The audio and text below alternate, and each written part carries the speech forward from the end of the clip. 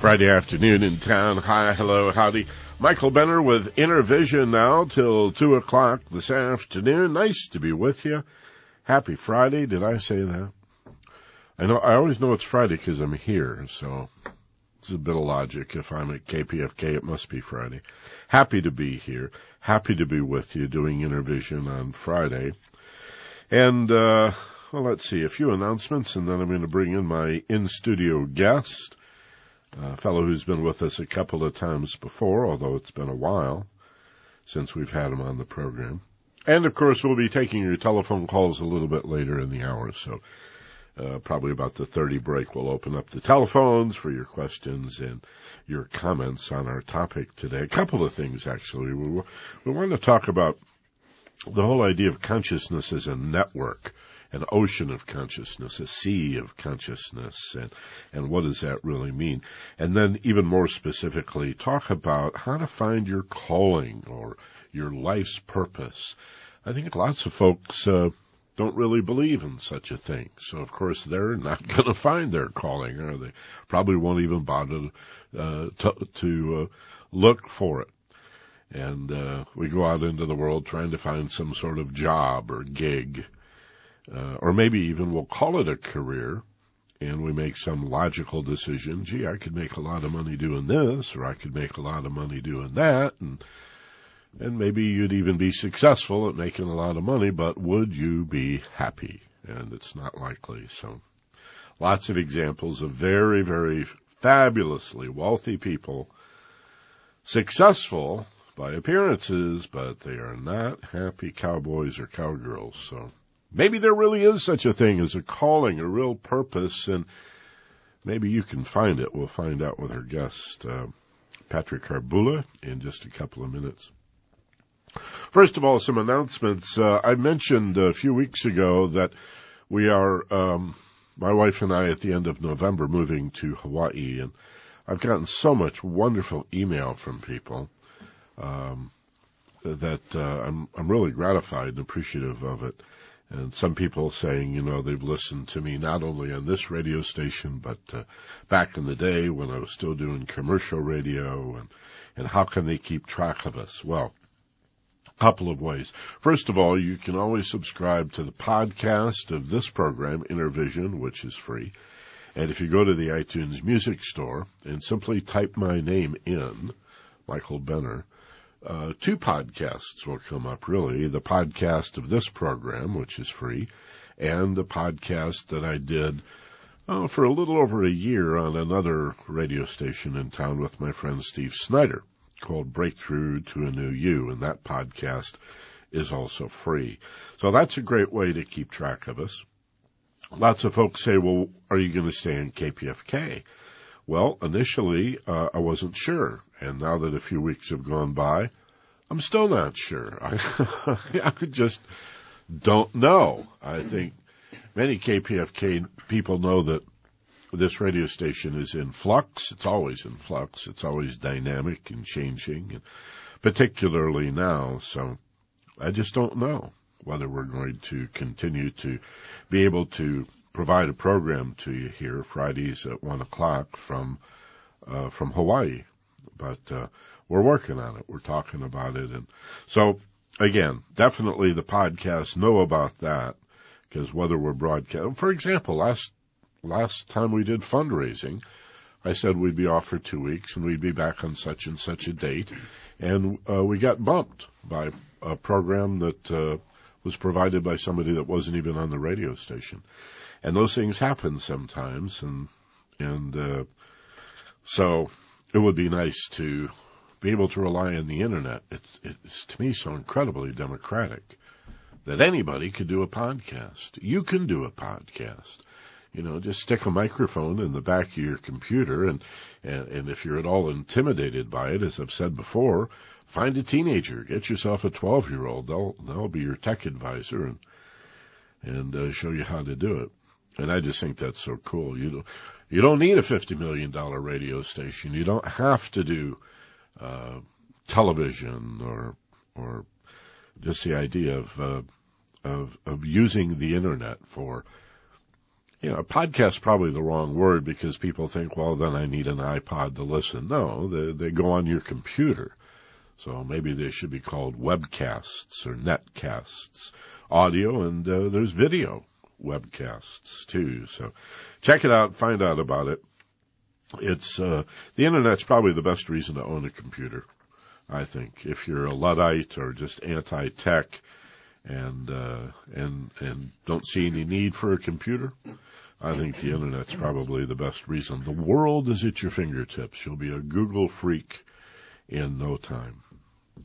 And again, the great thing about the internet, in the same way, is that anybody can put anything up there, which I like. It's diverse, it's antagonistic, and it's untrustworthy, which means, it's like buyer beware.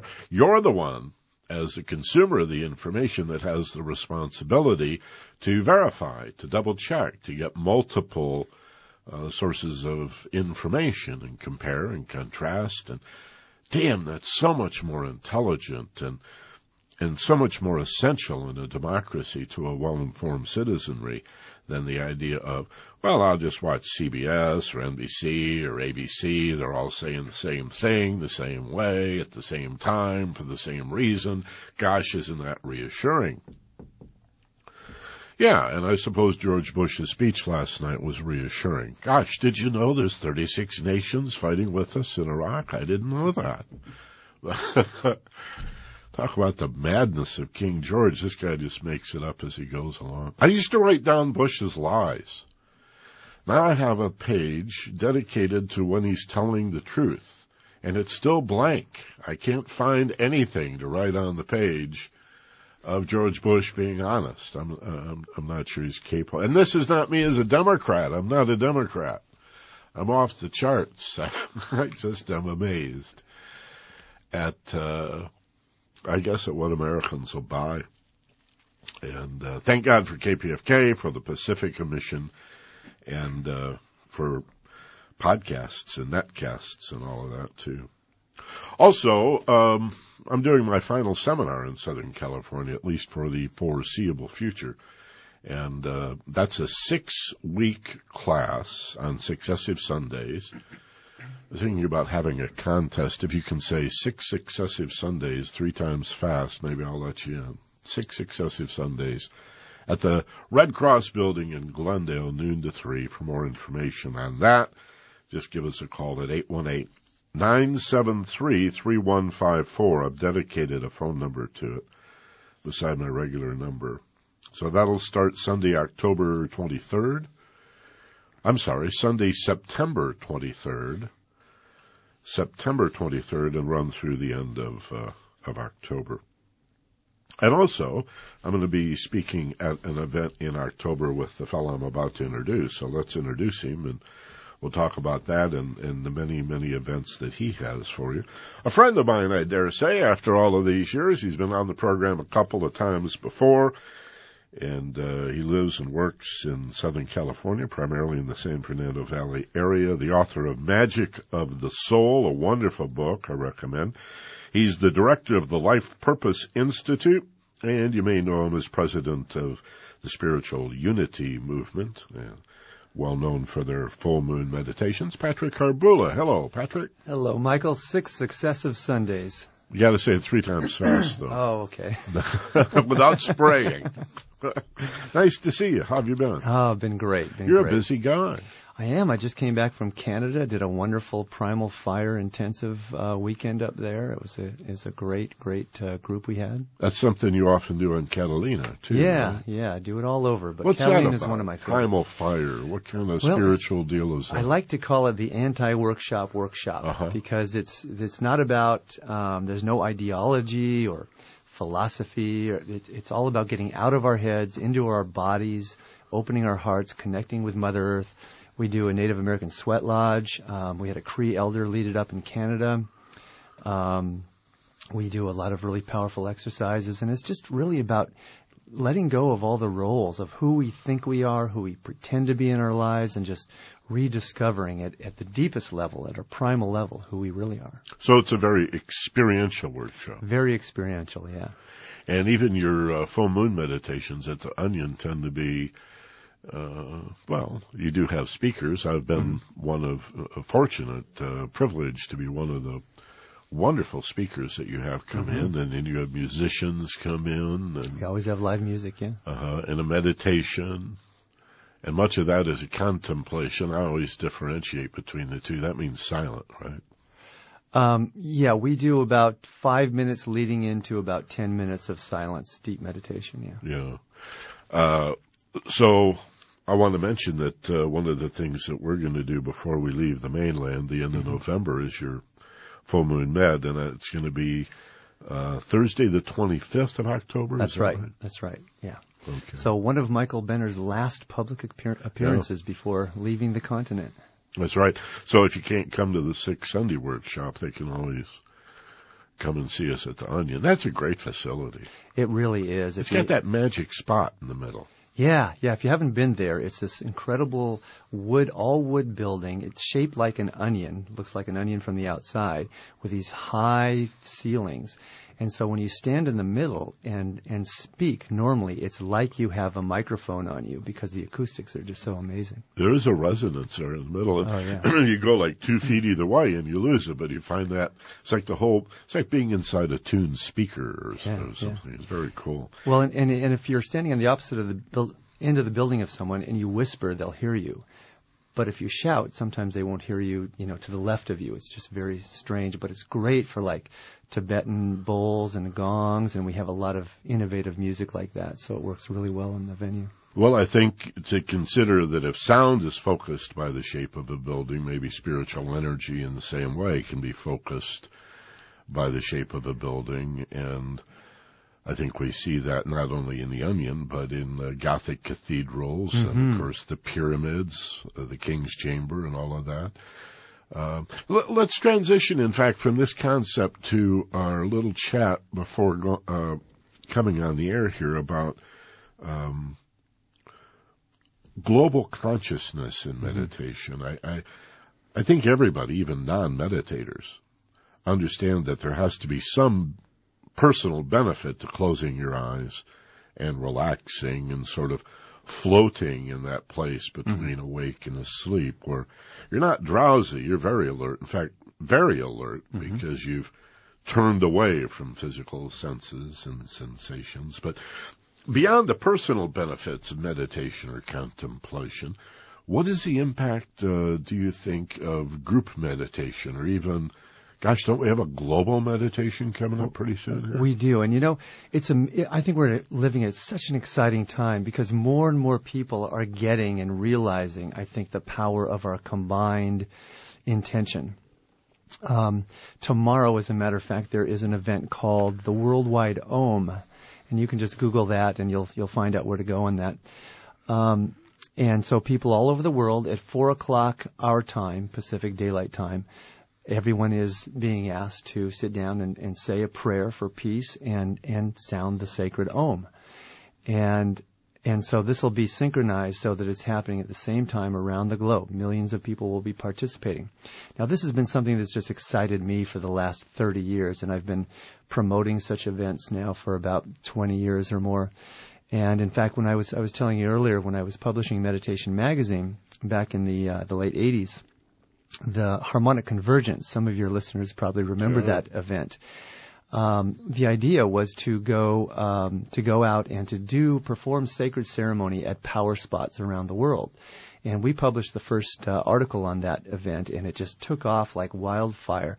And there were all these predictions about what would happen as a result of this action. And one of the main ones is that old institutions, oppressive institutions, would begin to fall away. And somebody called me up. It was so amazing, like 5 years after the event, and said, we're doing a book to follow up on harmonic convergence. And he started naming these things off that happened that I had never made the connection to, but the Soviet Union completely dissolved. The Great Wall, the Berlin Wall came down. apartheid ended. Czechoslovakia and a number of other countries became free. So it was all this amazing stuff that happened within that 5-year period. People, I don't know if I'm sure you remember, that was the time when there were headlines in the newspaper about peace breaking out all over the world because the Cold War was over, right? And there was a lot of claims about that being linked to an astrological alignment and Mayan prophecies and so on. And I'm a little bit agnostic about all that. But I do know that when people get together with a unified intention, millions of people, something is going to happen. And so I think we should have, once a year have a harmonic convergence, or monthly we do with these nice. With these meditation Your meetings. full moon meds. Yeah, and that's an ancient tradition. Exactly. Do you have an understanding, or let me ask it this way.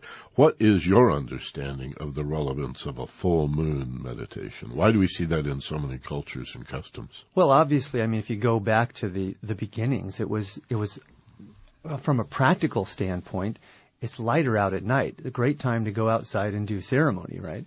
Because you can see each other. But there's also, in the mystical traditions, there is a belief and an experience for those of us who are mystics that really do experience this stuff at a deep level. That it's like there is a door opening to the heavens at the time of the full moon. What happens is there's more energy. The positive and negative poles, the sun and the moon, are lined up, in alignment. And that could be also, a metaphor for the soul, the sun, and the personality of the moon, and also for the masculine and feminine energies and so on. So there's this alignment, and it creates this inflow of energy. Now, energy isn't good or bad. It's just power. So it stimulates whatever is going on. So if a person is in a state of unrest or agitated, full moon comes, they're going to get more agitated. That's why crime rate goes up. There's more activity in mental institutions. Lunacy, even the word. Exactly. Though not a very attractive word. But, that comes from the goddess Diana. The moon always has, or is usually portrayed as being feminine, whereas the sun is more masculine. Right. But, the funny thing is my father and his buddies, for example, if you ever said anything to them about astrology or full moon meditation, they'd laugh in your face. But they all did gardening by the moon. They all planted by the moon, and my father would go fishing by the moon. He'd look at the phase of the moon before he'd decide whether the bass were hitting, or you go trout fishing or bluegill fishing based on the moon. But that astrology stuff, So right after 9/11. I sat, the day of 9/11, September 11th, when those airplanes hit, just 6 years and a few days ago, I sat in my office in my home, and wanted to write something, but didn't know exactly what to write. And I sat there and I just opened myself to influence and began to write a piece that said basically to imagine the consciousness of the world as being like a lake or an ocean, and to visualize these stormy seas becoming calm and quiet, suggesting that if we did that, to whatever extent we did and to whatever degree or number of people that we could encourage to do that repeatedly, maybe we could stop the reflexive reaction of hate and vengeance that came up immediately, of course, and to some extent exists even today. There's still a lot of hatred and anger and vengeance, so much so that I get hate mail about my appeal for peace. Can you believe it? Amazing. People who should have known better wrote to me and said, Benner, you and your hippy-dippy stuff on KPFK, it's one thing, but now we're at war. And I just, I don't know, what can you say about this idea? I really believe that, in fact, for those people who think of themselves as Christians, isn't there even a reference in the gospel about when two or more gather together in my name? Right. Group meditation is a very real thing. It so is, and anyone who meditates and who has been meditating for a long time, you don't need a lot of statistics to prove to you that it makes a difference, that it has an effect, because you feel it, right? But there have been a lot of studies done, and there have been studies for years that show that you get a certain percentage of people in a city to meditate, and the crime rate goes down. For example, there's a website now, commonpassion.org, that is tracking. They're proposing different times of united meditation and tracking all over the world, what's happening as far as effects that can be attributed to it. The TM people call that the TM effect, obviously. Yes. Yeah, they right. like to take credit for it, but it wouldn't have to be their particular brand of meditation. Exactly. No. So intention is really what we're talking about. Absolutely. And I think it's so exciting. John Lennon said, when the people realize their power, we will have world peace. And not until then. And so I think that is true in terms of people having their voices being heard, but it's also true in people having their thoughts being felt or heard, and that we have a profound effect. I mean, you can test this for yourself. If you walk into a room, or imagine this. Imagine you're sitting in a room, and your eyes are closed, you're blindfolded. Walking in the door behind you is a Charles Manson type person. You're going to feel something, right? You intuitively know, and there have been studies that have proved this. And comparatively, if someone were to walk in with a Christ-like presence or a Buddha-like presence, you would feel that. Intuitively, we know that. Well, so if we combined our intention to create positive thoughts, whether it's at the time of the full moon or the solstice or equinox or any time at all, I don't care if it's Groundhog Day, if we choose that as a time to meet in consciousness and create a positive vibration, it has an impact. We can't always see the impact immediately, and it has a gradual effect. But imagine if we had 25%, 50%, even 10% of the world population focusing their combined intention to end war, to create peace, to end hunger. Yeah. Which in many ways is all the same thing. To see the commonness and the unity at the same time we celebrate our individualism, our diversity, rights of nations to be sovereign, the richness of culture, and again, individuality. But people see that as an either or, and if Michael and Patrick and others start talking about the world working together or peace in the world, well, then we're going to have some kind of global government, and that leads to tyranny. It's so difficult for people to think in terms of harmony, where we can have, through harmony, both unity and diversity, spiritual unity and material diversity, and have both at the same time. That's not too hard to get our brains around, is it? Yeah, it's not too hard to get our brains around, but it's, what is it? It seems like we always need that adversity as a culture, as a humanity up to this point. That's going to shift. For us to survive, it has to shift. But, we were mentioning peace was breaking out in the late 80s. And then there were problems going on in the Middle East for years, but we didn't have any focus there because we had the Russians to worry about, right? But as soon as that dissolved, all of a sudden, there's a void. What do we do with that void? You got to invent a new boogeyman. Right. That's right.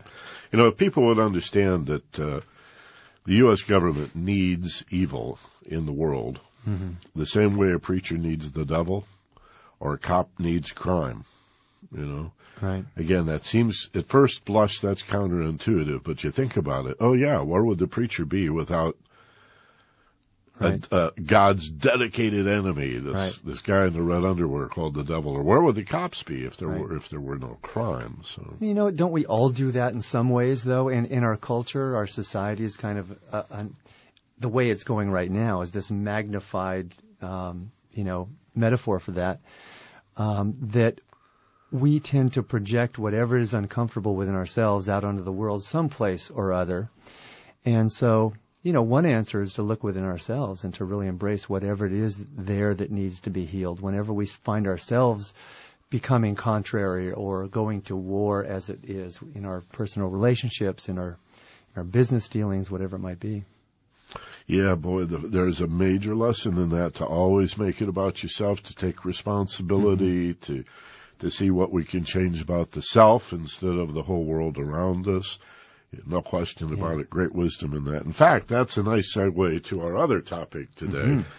And as we think about opening up the telephones here in a few minutes, I'm sure that we can talk about this. I know it's one of your areas of expertise. And my passion. Is it even a passion? It must be. And that's the whole idea of life having a purpose and or a calling. And what a tragedy that so many people don't find it, or I guess don't look for it, or don't even think that there could be such a thing as a meaning or a purpose. In fact, let me start there. Do you personally distinguish or differentiate between spiritual purpose and meaning? Are those words interchangeable for you, or is there a slight variation on purpose and meaning? To be honest with you, I haven't really thought about that, so let's think about it. Spiritual purpose and meaning. How are you using the word meaning there?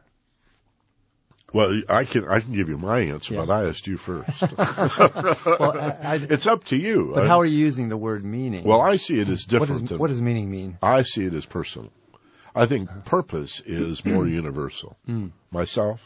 Yeah, I think you always have to define your semantics, but I think we have a universal purpose to be here as human beings. And what do you think that is? I think it's to raise the frequency of matter, to bring spirit and matter together. I mean, we are, kind of the channel between the physical world and the spiritual world.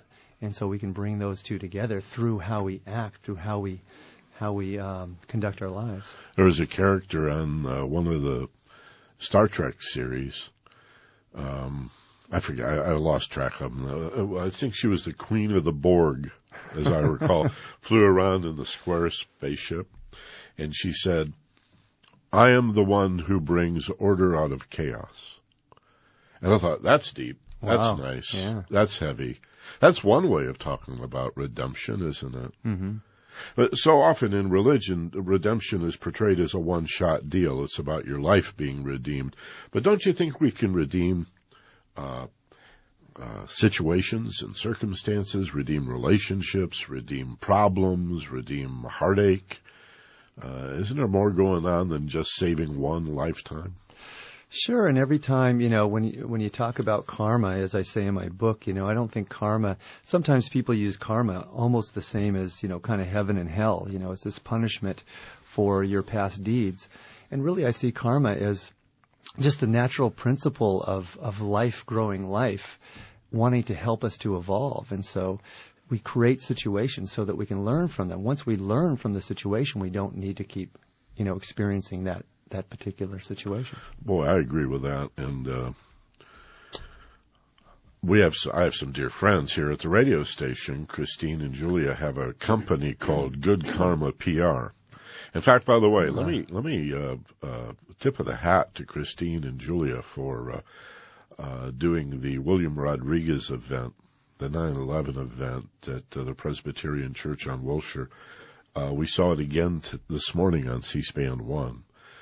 And if it hadn't been for Julia and Christine putting together that event, it would not be on C-SPAN 1 and wouldn't be getting out there. This is William Rodriguez, the last survivor, the janitor with the master key, who not only heard explosions before the first plane hit in the World Trade Center, but was rescuing people from the effects of those explosions before the first plane hit.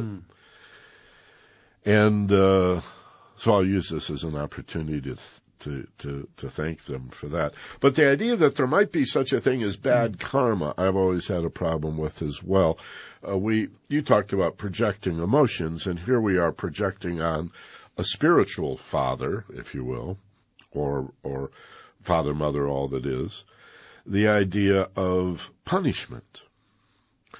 When if you fall down, you don't say, well, that was bad gravity. as opposed to good gravity, because I fell off my bicycle. That's the bad gravity. Right, exactly. It's just law. And so if karma is just law, let's get past this idea of bad karma or that the universe would want to punish you. And there's a lot of that in religion, but don't you think it's important to rise above that? Oh, absolutely. I mean, when we are living from the perspective of the experience, the presence of our soul, we're really in a place of non-judgment.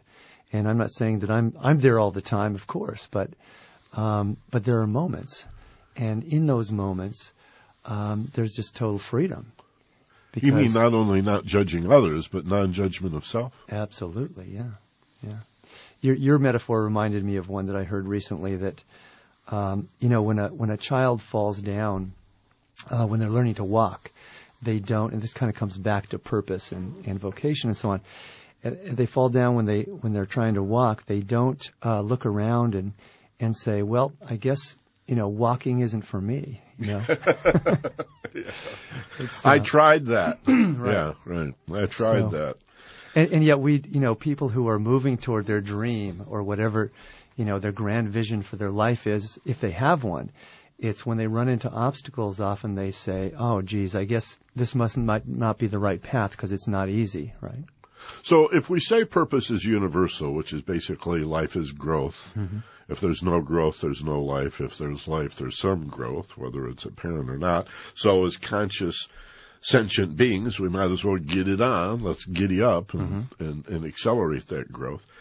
Then meaning would be the personal longing, the dream, the calling, and that's when your central enterprise is, right? You coach people to find that longing, to rediscover their dream. Right. And I also create a distinction between our purpose and what we do with our purpose. Our purpose, I help people come up with a general life purpose statement about what they're here to do. And the reason that's important is because if we identify ourselves as our career or our job and we lose our job, then what happened to my purpose, right? So it's really something that is more general than our job or our career, but it can be applied through any job, any career, in fact, at any interaction and in any moment in time. And so that's what we're looking for when I help people. In fact, if people want to call in, once you give out the number, and we can do it in a couple minutes. There's a few questions that I have will help people come up with a life purpose definition just instantly. Let's do that now. All right. 818-985-5735. I want to take a brief break, identify the radio station, and we'll come back. My guest is Patrick Harbula. You know him as the author of Magic of the Soul. If you don't have that book on your shelf, be sure and get it. It comes with a CD, and it's been out for a couple of years, but it's a really good one. And Patrick is also the director of the Living Purpose. Is it Living Purpose Institute? Living Purpose Institute, yes. And president of the Spiritual Unity Movement. And so we're talking with Patrick today about global consciousness, talked about the meditation for world peace, which is LA time tomorrow afternoon at 4 o'clock. So visualize world peace, even if just for a minute, Change happens in the twinkling of an eye. It's all in the intention. And if people go to my website, they can see all this information on the calendar of events. And that is? Yeah. That's livingpurposeinstitute.com. Perfect. Patrick Harbula. We'll be back with your telephone calls, 818-985-5735. Have you found your calling? Do you have a dream? Do you remember the dream? Did you give up on the dream? Did you use that dirty word, try? Are you still trying? Give us a call, 818-985-5735. We'll be right back. This is Intervision. I'm Michael Benner, and together we are KPFK. Intervision on KPFK, Los Angeles. Hi, hello, howdy. Here till 2 o'clock this afternoon. Chatting with Patrick Harbula today. Patrick's the author of a great book called Magic of the Soul, a really nice accessible introduction to mysticism, I think. You've done a great job.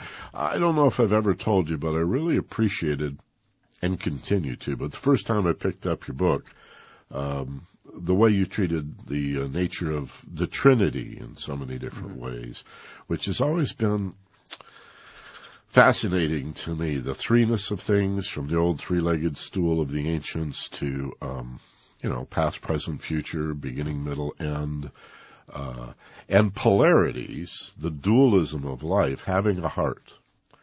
That the middle aspect of the king and the queen, right?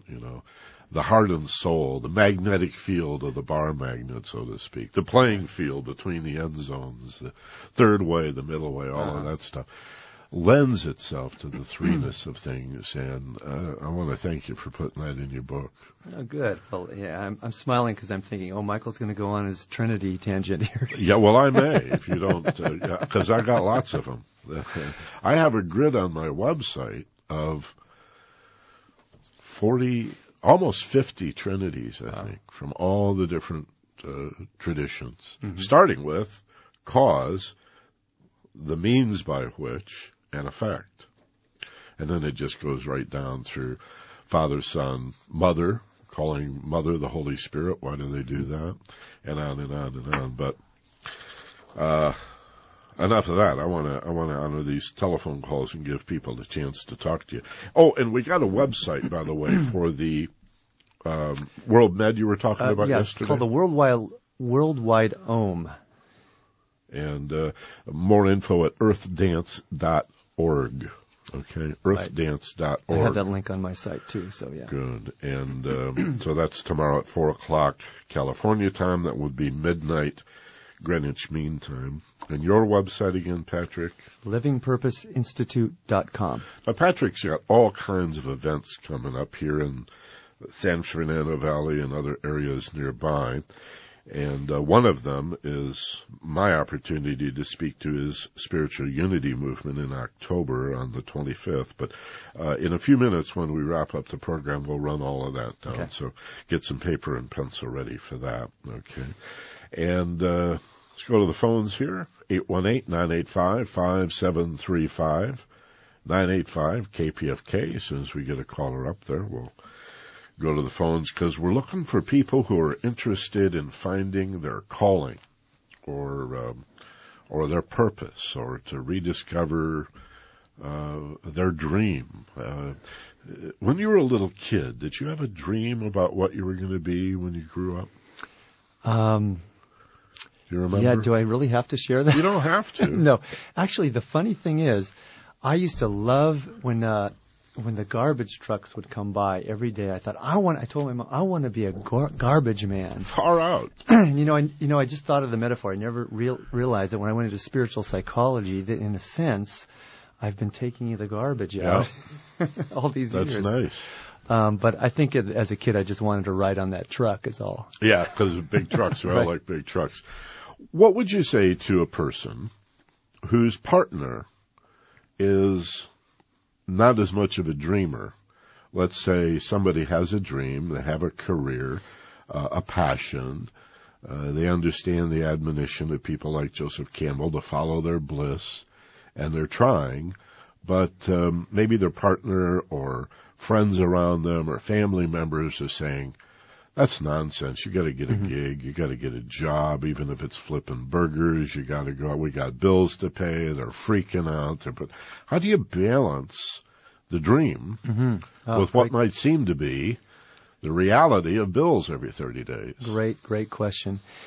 First off, I think communication is really important. Number one, when people really experience their passion and their dream and get a real, we're doing a workshop all day tomorrow on Live Your Passion, Life Purpose.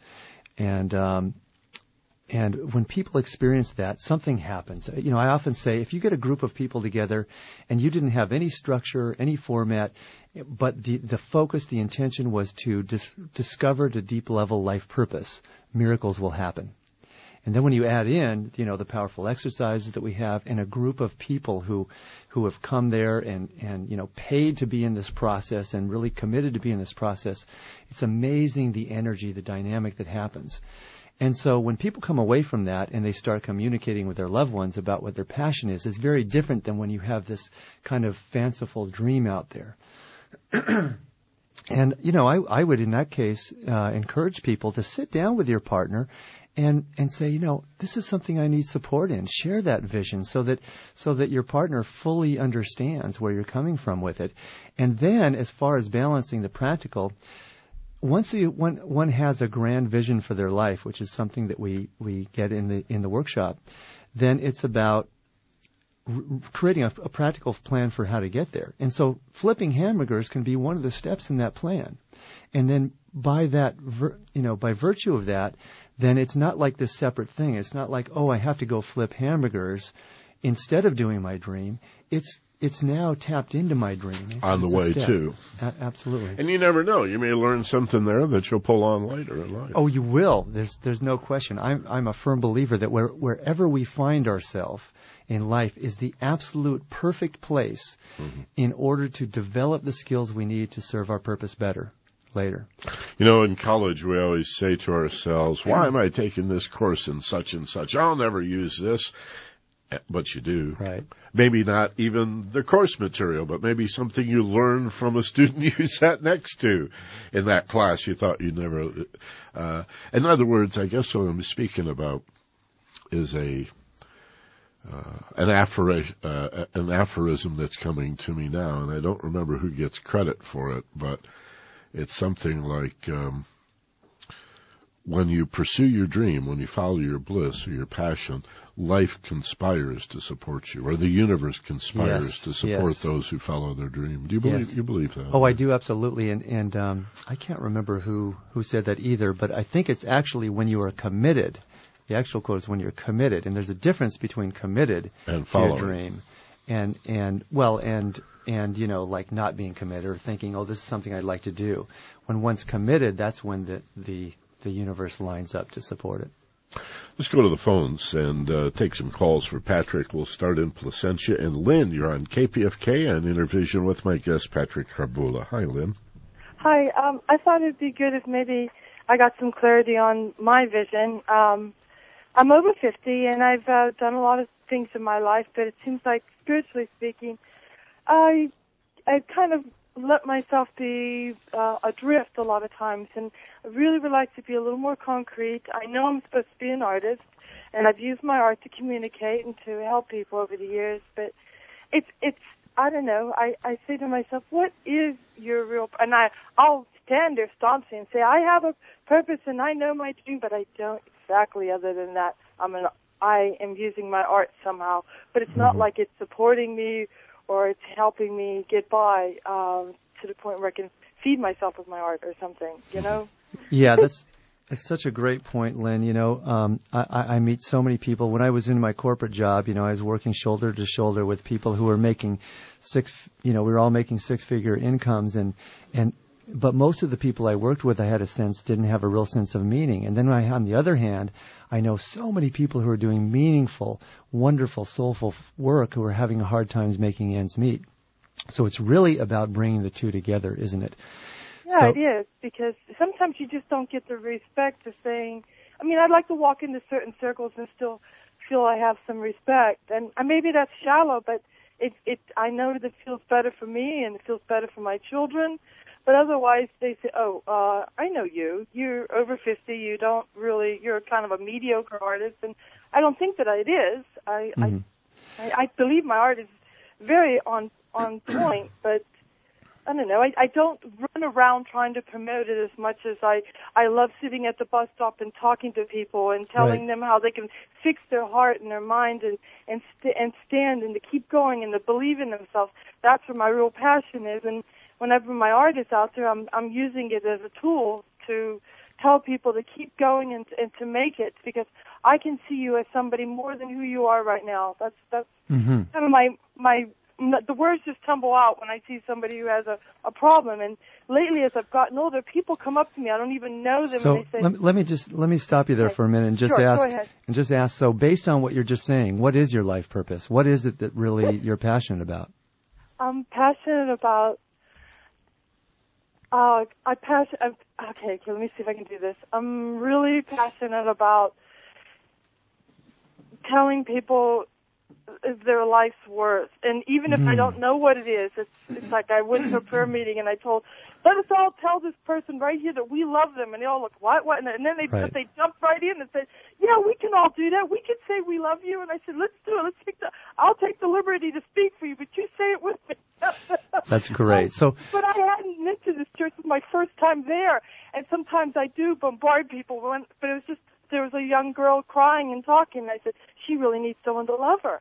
And hold on, Lynn. You got to slow down a minute here. So listen. That's great, and I feel the power in that. And so your purpose, if I put some words to it, it sounds like is to empower people to know why they're here.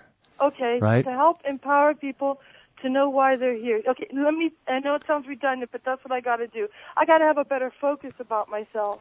Okay, well, let's do this. I want to answer the rest of your question, and we'll take you off the air for this, so I can kind of have everybody hear this part of it. Okay. So thanks for your call. Thanks very much, Lynn. Sure. Thank you. And the other thing is, I define life purpose as what we love to do that makes the world a better place, or somehow contributes to the lives of others. And so that's very altruistic sounding. And there's another practical side to this. The other side of the coin is, it has to fulfill a need in society, because that's what our economy is based on. If you want to live your passion in a way that you're being paid well for. In terms of commerce, anyway. Yes. Yeah. Yes. And so then what I sense with Lynn, that it would be really helpful for her to create some strategies for how she can then do that in a way that people will give her good money for it.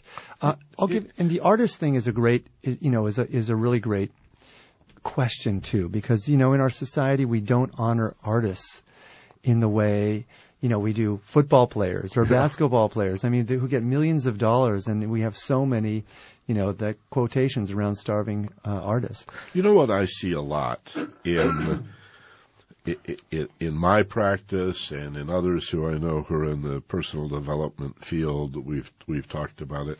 I wonder what your experience is.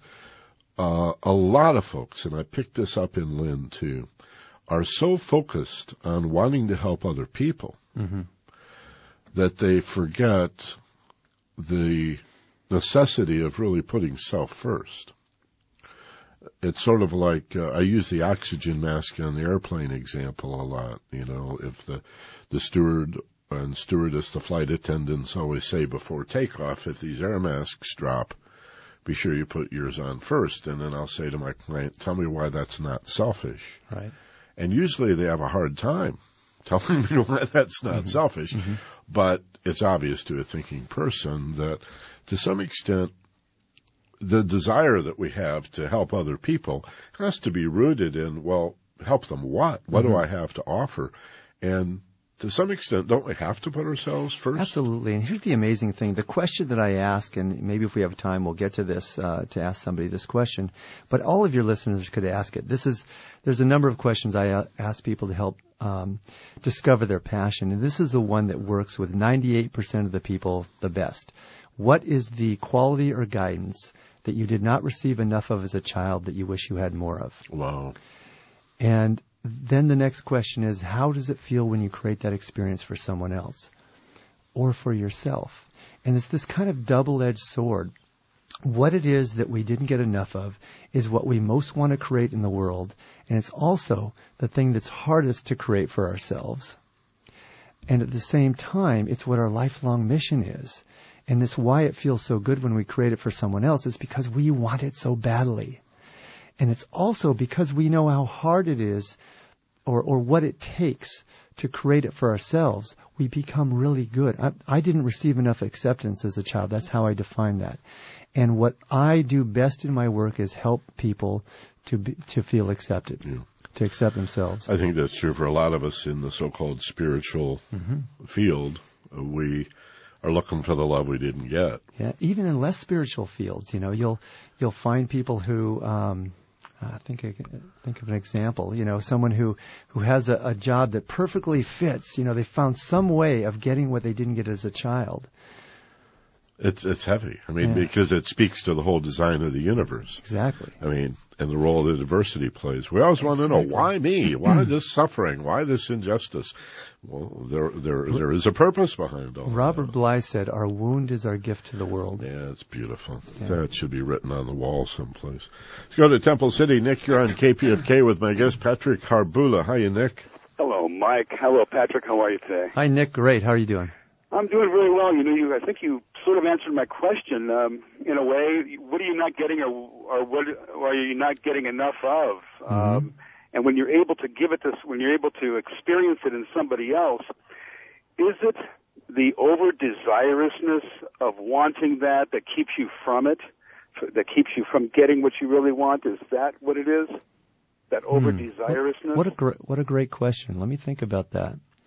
The over-desirousness keeps you from getting... Well, I think certainly, as I talk about in my book, anytime we're attached to anything, it keeps us away from it, because if we're attached, then there's going to be fear that we won't get it, right? But on the other hand, I think we tend to put too much importance in some of these things. In coaching, and I have a program that certifies life coaches, is another one of the programs that we have through our institute. And, people come in and they think, I've got to get to a certain place emotionally and then I'll be able to do what I want to do. When in fact, really all it will take is a little bit of well-planned, authentic action. To take a step forward, because people think, I've got to, heal this stuff inside. And just about everybody that I work with has already been through years of therapy, and most people don't need to do any more therapy. They just need to take authentic action, because we think, once I feel good enough, then I'll be able to do it. When in fact, when I do it, it will make me feel good enough to have the confidence to move forward even more. Does that make sense? Yes, it does. It seems like if you feel good about it, if you feel good about your situation now, then you can go from this point forward into that place. That's true. And what I'm also saying is you don't have to feel good to take the authentic action. And the authentic action is what makes you feel good. You know how it is when you've been planning something or working towards something and yet you haven't taken action, and then you do and you accomplish something. It's like then the energy starts rolling, right? Right. Okay, bud. Thank you. Thanks for calling. Have a great day. You too. Let's roll over to Santa Barbara. And Kelly, you're on KPFK. My guest is Patrick Harbula. Hi, Kelly. Hello. Hi, Kelly. Hi. I dialed when Michael said, "Do you use that dirty word, try?" And I thought, okay, that's me. I'm the queen of try. So I have cleared a lot of space in my life to pursue more meaningful career. Mm-hmm. And I think old habits, old patterns, old territory that's known, mm-hmm. I seem to catch myself gravitating back towards that. So almost like I won't give myself the permission. Mm-hmm. Any advice? Any thoughts? Take a deep breath and just make it really, really simple. What is the first step that you can take toward implementing this? And, again, whether it feels comfortable. In fact, as people move toward a grand vision, what I like to call vocational ecstasy, which is where we're paid well for what we love to do, mm-hmm. it brings up more and more of the shadow. It brings more and more. There's one question that lies beneath every doubt and fear that we have, and that is, am I really worthy of that degree of magnificence? And the truth is yes, and the only way you find it out, though, is by taking the steps. And that's going to have to do it for today. Great call. Great question. Thanks a lot. So that's the end of trying for her. Just do it. Patrick, I'm going to be with you on Thursday, October 25th at the Spiritual Unity Movement. Yes. Right? 9:25 is our next one, Tuesday, with intuitive healer who talks to dead people. Uh-oh. And tomorrow you have a workshop. Workshop 9 to 5. People can still get in. We have a few openings. In fact, we're offering a $40 discount to anyone who mentions Michael Benner. There you go. Be sure and mention it then. And should they call you have a phone number? Yeah, they can call toll-free 866-204-2261. Do it again. 866-204-2261. The website is livingpurposeinstitute.com. Patrick Harbula, and pick up his book, Magic of the Soul. You'll like it. It's a really good book.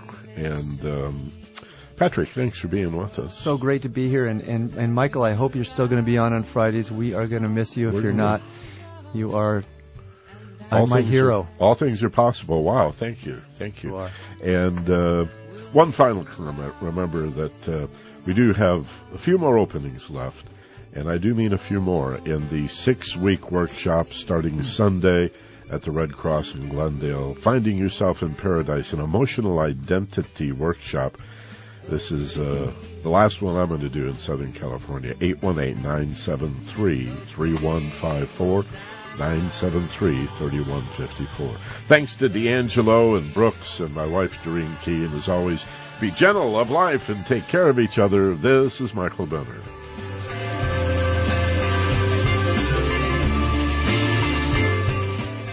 You've been listening to Intervision on radio powered by the people, KPFK 90.7 FM Los Angeles, 98.7 FM Santa Barbara, and you can listen live also at www.kpfk.org.